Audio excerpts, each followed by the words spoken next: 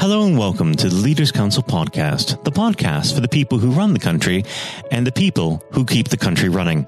You join us in a rather empty capital. I'm Matthew O'Neill, and today, as always, we ensure that we have a variety of distinct perspectives on leadership.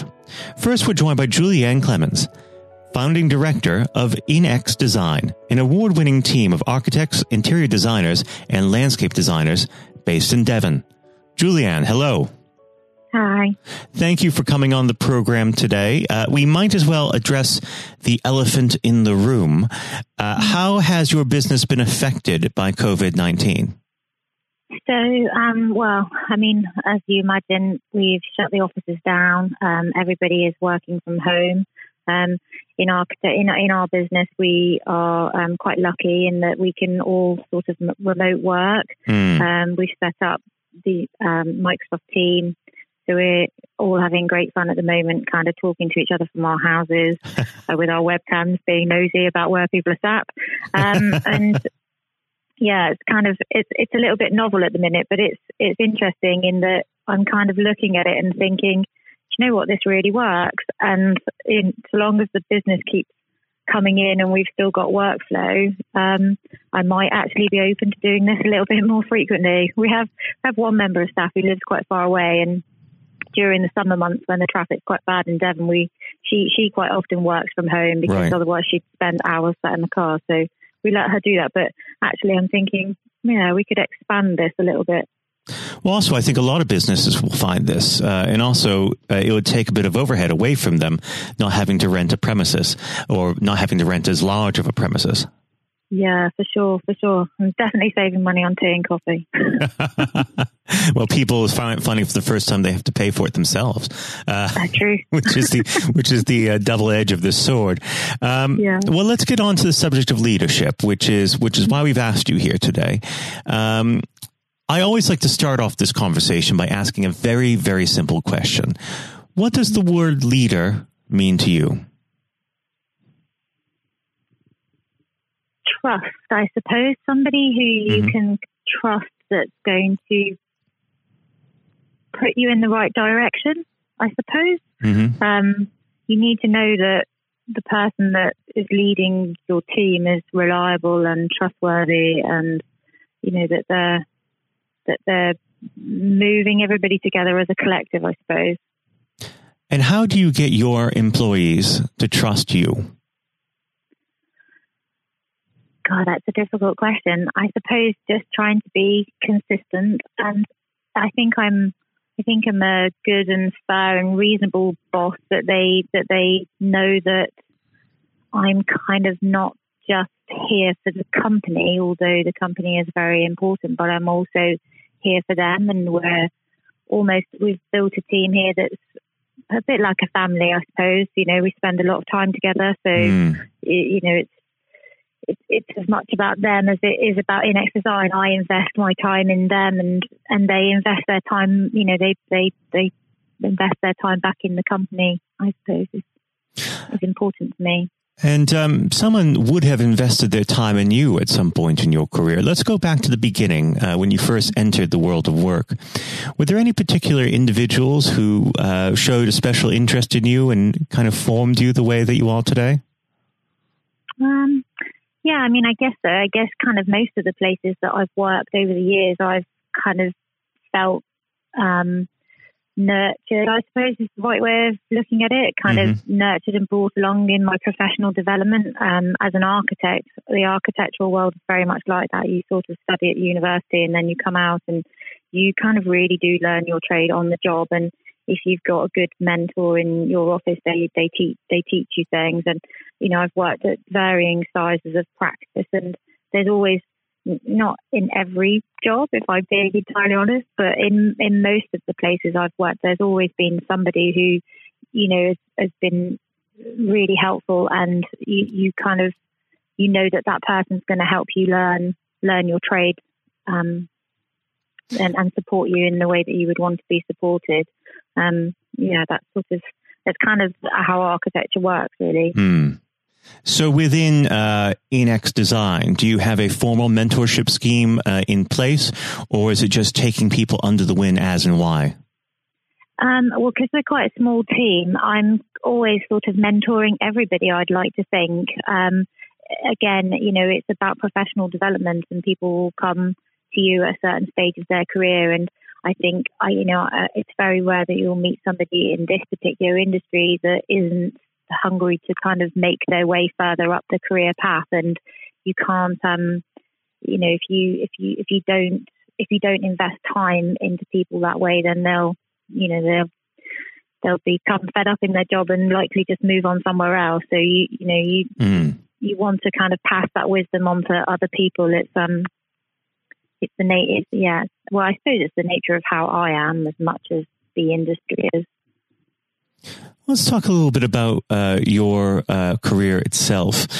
Would you be willing to talk about a project that you feel passionate about, the project that you're the most proud of? Oh, God, that's a really hard one, actually, because every project has got a different, yes.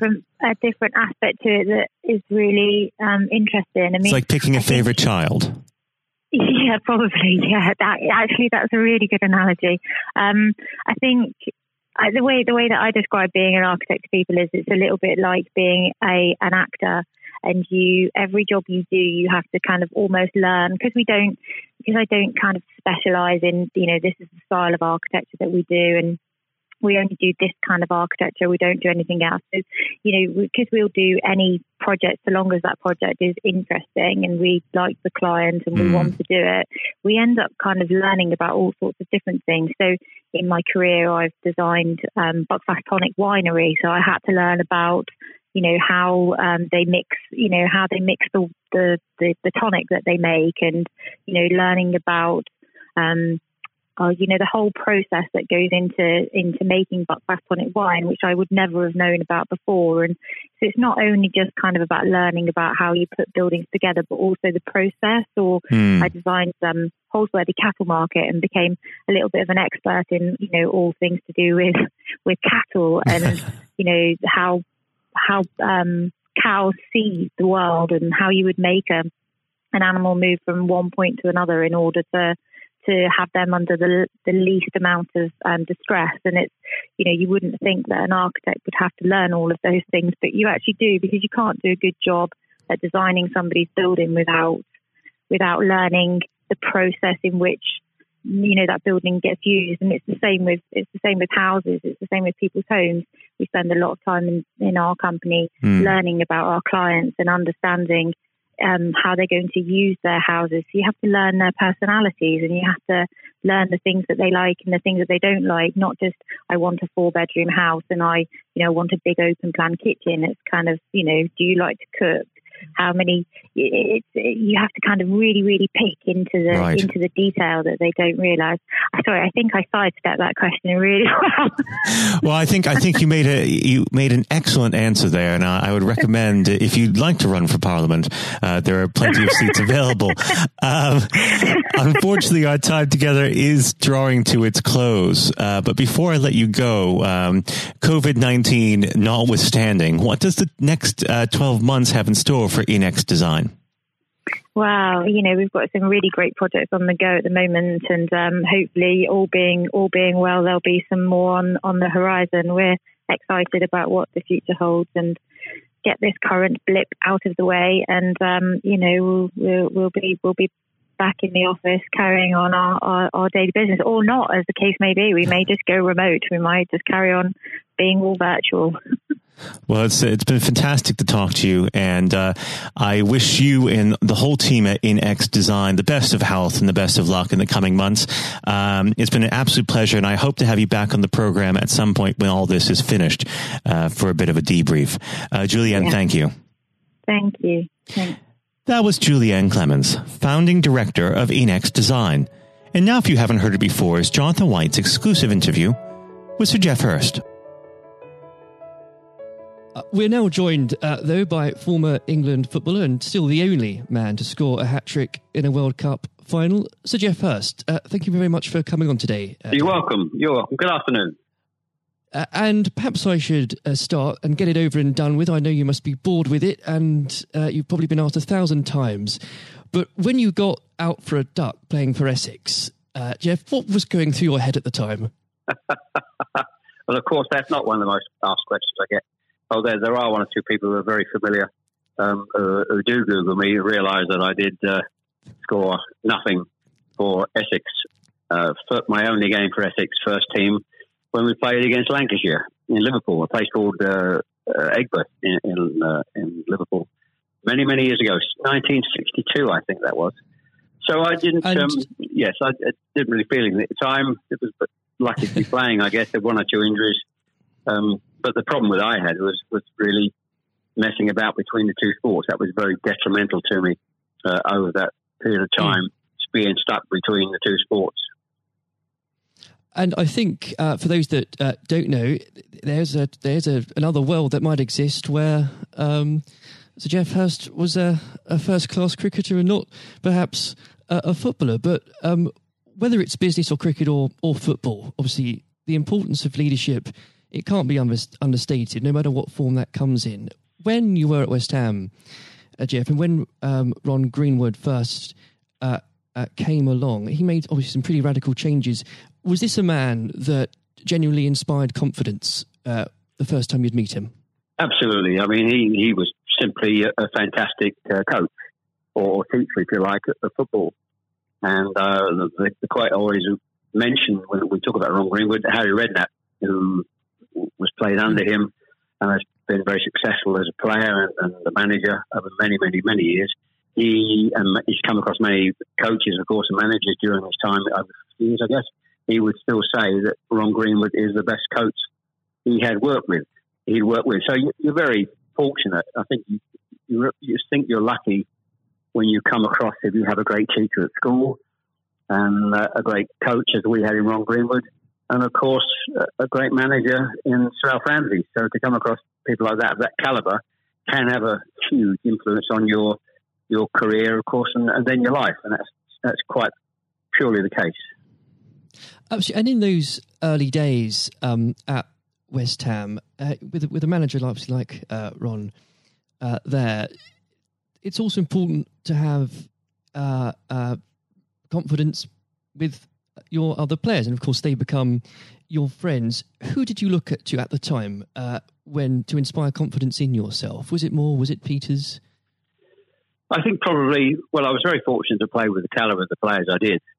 Again, extremely fortunate to play with the captain of England and West Ham and Martin Peters, who was a fantastic player. And as far as Martin's concerned, I think sometimes he didn't quite get the recognition he deserved. What a wonderful player he was.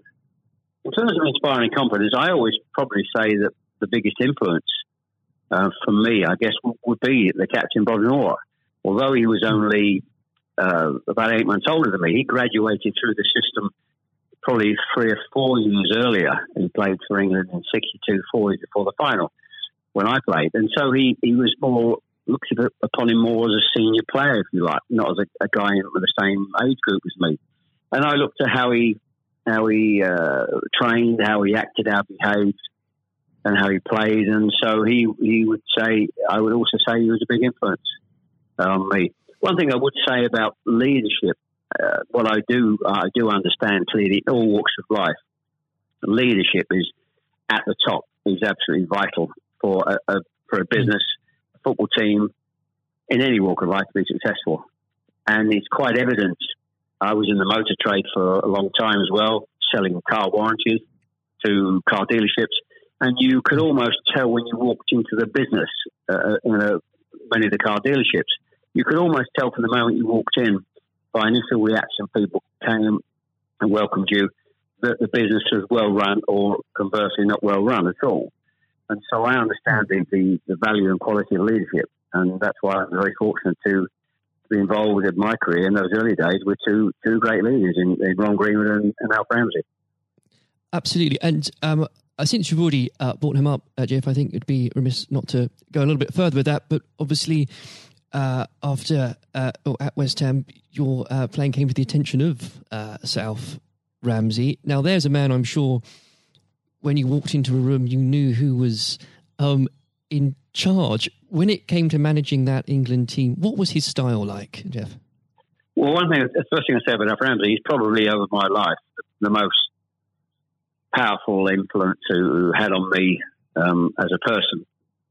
Naturally, it happens to an extent because he's got your whole career in his hand. Whether he picks you for England or he doesn't pick you, it can have a great impact on your career and, of course, your life. But in that era I was involved for 6 or 7 years, it was quite clear who was the boss. He was quite very, very strict. Probably at the time, maybe overly strict, but at the time you probably wouldn't necessarily get away with it in today's football because it's changed dramatically in how you deal with players then and players now. But he was the most powerful man I came across, and very few people. And he was quite ruthless in getting people out who didn't want to be part of a group, part of a team. It is important that if you've got a group of people, and that's in any walk of life, they're all singing off the same hymn sheet, and you don't have anybody that's griping or moaning about the system. And if you've got people like that in your organisation, one thing I have learned, and I've taken it on in my life, my family, you've got somebody in the group that doesn't want to be part of it, you get them out. And Alf, I think, was quite ruthless of that in his staff. And I think that's one of the most serious things I think I've learned over a long period of time. And is there, do you think, a specific moment, I'm sure there's probably dozens, but is there a specific moment, Jeff, you could perhaps pick right now that did show those qualities in Sir Alf so sharply? Yes, I think for me, certainly, I think there are instances of players who you thought would be in the team or certainly in the squad, and surprising they were not. There was no necessary reason for it, but looking back, I do think perhaps they were people that Alf didn't think wanted to be part of a group. So that's for me. In terms of my personal view, I think that it looked prior to the World Cup that I was going to be playing in it only a few games before. I was playing, and I played with Jimmy Greaves in the game against Yugoslavia only a couple of months before the final. And it looked at that stage as if I was going to be playing in the team. But in a couple of more friendly games before the final in Poland and Norway, I think, and Denmark, I played 2 of the 4 games, and I probably didn't quite replicate my form that I'd been showing at West Ham and in the early couple of games for England. And he left me out in the first game of the World Cup against Uruguay. He started off with Jimmy Greaves and Roger Allen. So I had an impact of thinking at that stage I looked like I was going to play, and didn't start because of just a lack of form. I didn't play quite well enough to justify my position. And somewhat fortuitously, I only got back in the team because of a nasty gash to shin on Jimmy Greaves' leg. And I think what you've said there, Jeff, actually does sum that up really well. And more than that, whilst it's important to have that someone in charge with those qualities, it's almost useless if there isn't a strong and unified team behind them. And there really must have been moments, maybe there weren't, but let us know, in that 66 competition, the prolonged pressure on all of you, the weight of a nation, did it get to you? Oh, not for me personally, no. I think, and I don't, not for me, not for a second. I think I was just happy to be involved in the squad initially. Not at all. You're not aware of the magnitude of the occasion, really, looking back out. So I never really felt, people talk about pressure a lot and it's there, and players talk about it in life. I didn't really necessarily feel any great pressure during the time I was there. And what is also important to say about Alf Ramsey, the people he left behind that were left in the squad after he'd moved 1 or 2 players out, the squad were a bunch of very hard-nosed, professional, top-quality people. And that was, again, the leadership that Al showed. He got people in together that were very, very strong personally. And I think that was part of the success we had. We were I always describe our group as hard-nosed professionals. We have some great players, but overall they were great hard-nosed professional players. and great quality people who we've kept in contact with, over the years. And Jeff, I've got to ask, and I'm not making this up, I've genuinely heard that people do ask you whether or not you realised there were people on the pitch at that moment.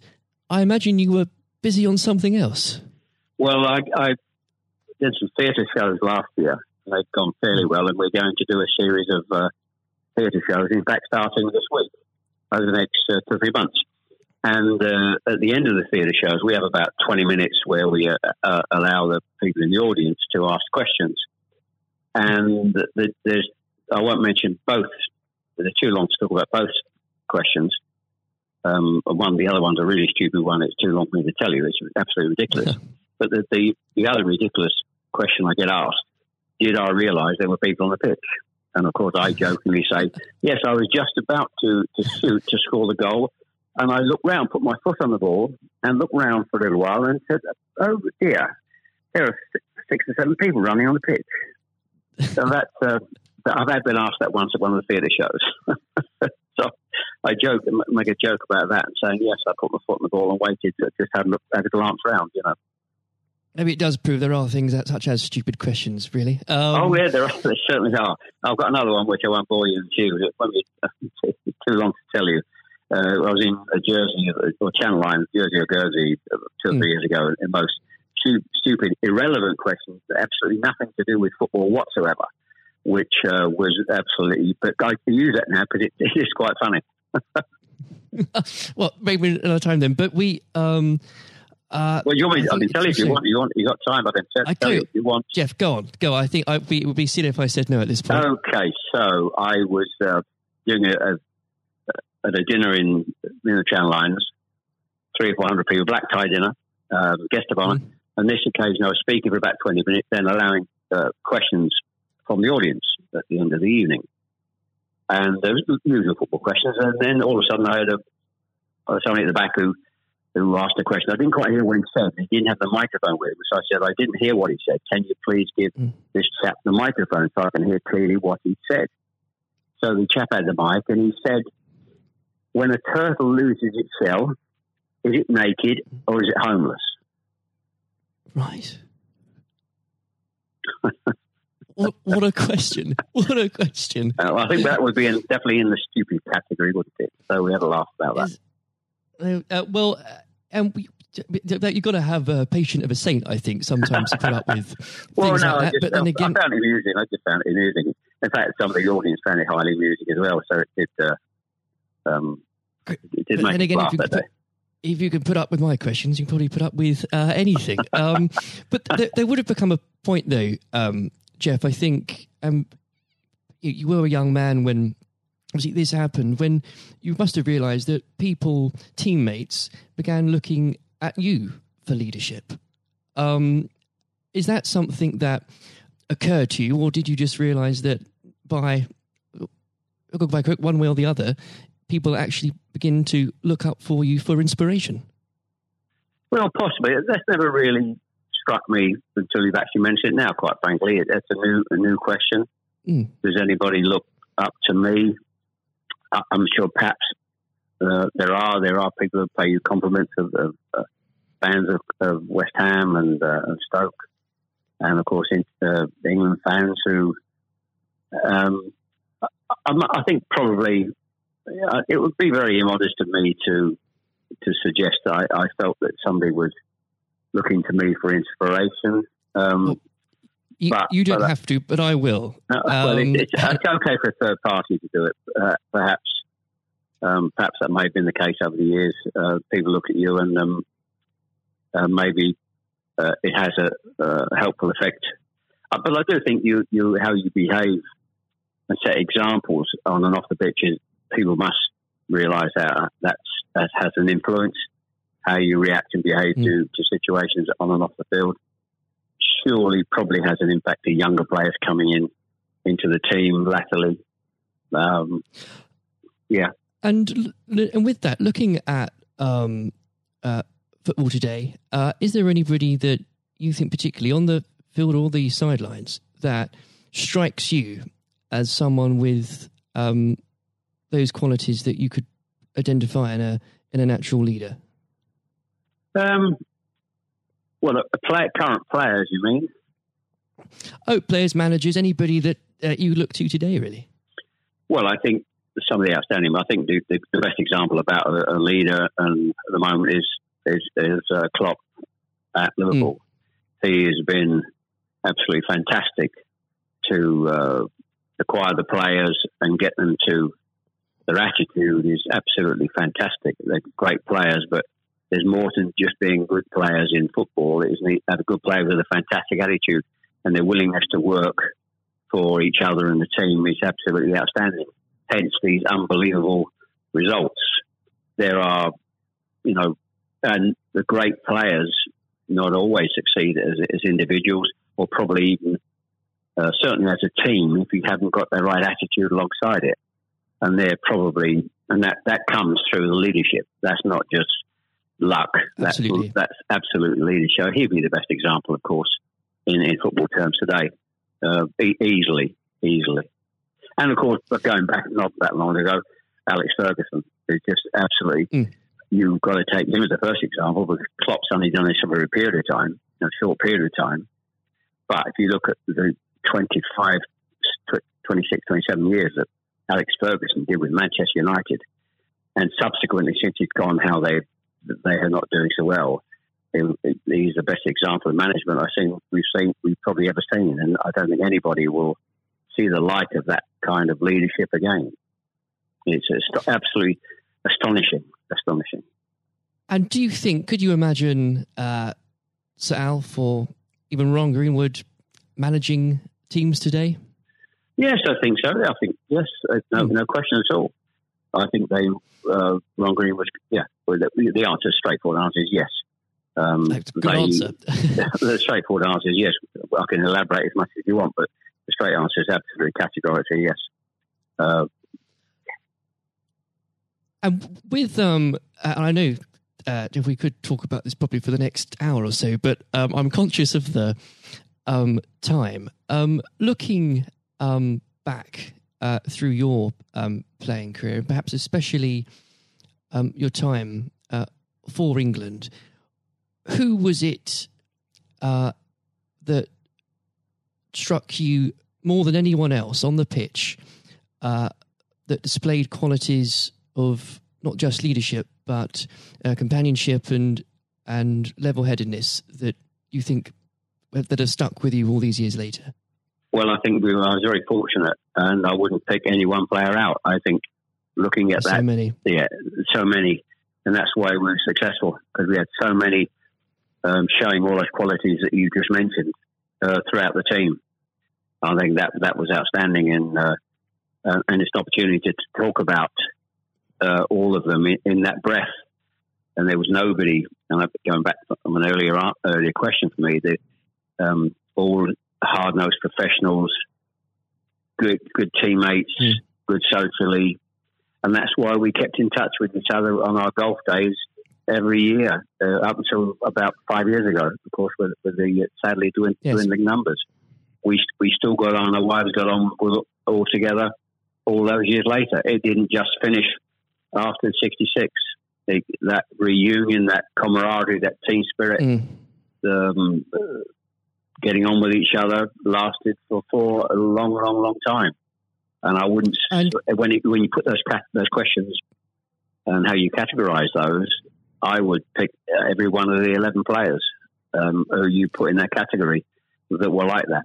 There was nobody else. They were all outstanding. And I think that was a big part. I can't stress how big a part that was. And I've said that many, many times, for the success of the team. We had some great players. We had some great players, of course. But without the attitude alongside that, going back to an earlier question, we wouldn't have been as ultimately as successful. Exactly. Without that, the whole will never be greater than the sum of its parts. But with it, yes, the word is team. The word is team. Absolutely. And I always use the word team when I talk. Sometimes together, everyone achieves more, and that's the same in any walk of life. That's fundamental. And lastly, Jeff, looking, if you were to give advice, and whether this is in sport or business or indeed any other walk of life, what would you identify, if you can, as the key tenet that you can't go without in terms of leading a team, no matter what that team is? Single-mindedness, dedication to the job, thinking about that role, that job in leadership all the time. It's a huge part of your life. I don't think you can switch off when you're in business at the top level or sport at the top level.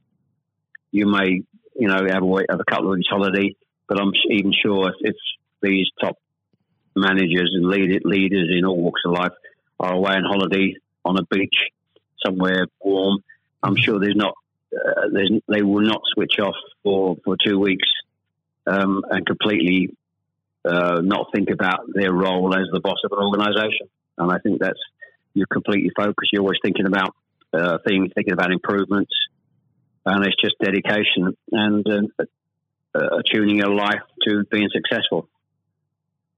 Excellent. Well, Jeff, on that point, thank you very much for joining us today. You're welcome. Nice to have a talk about this and just go over the past and just refresh my own memory about the quality of the players I grew up with. Excellent. Another time, it would be great to talk again. Thank you, Jonathan. Thank you. This has been the Leaders Council podcast. Thank you for celebrating excellence in leadership with us. I have been your host, Matthew O'Neill. Until next time, goodbye.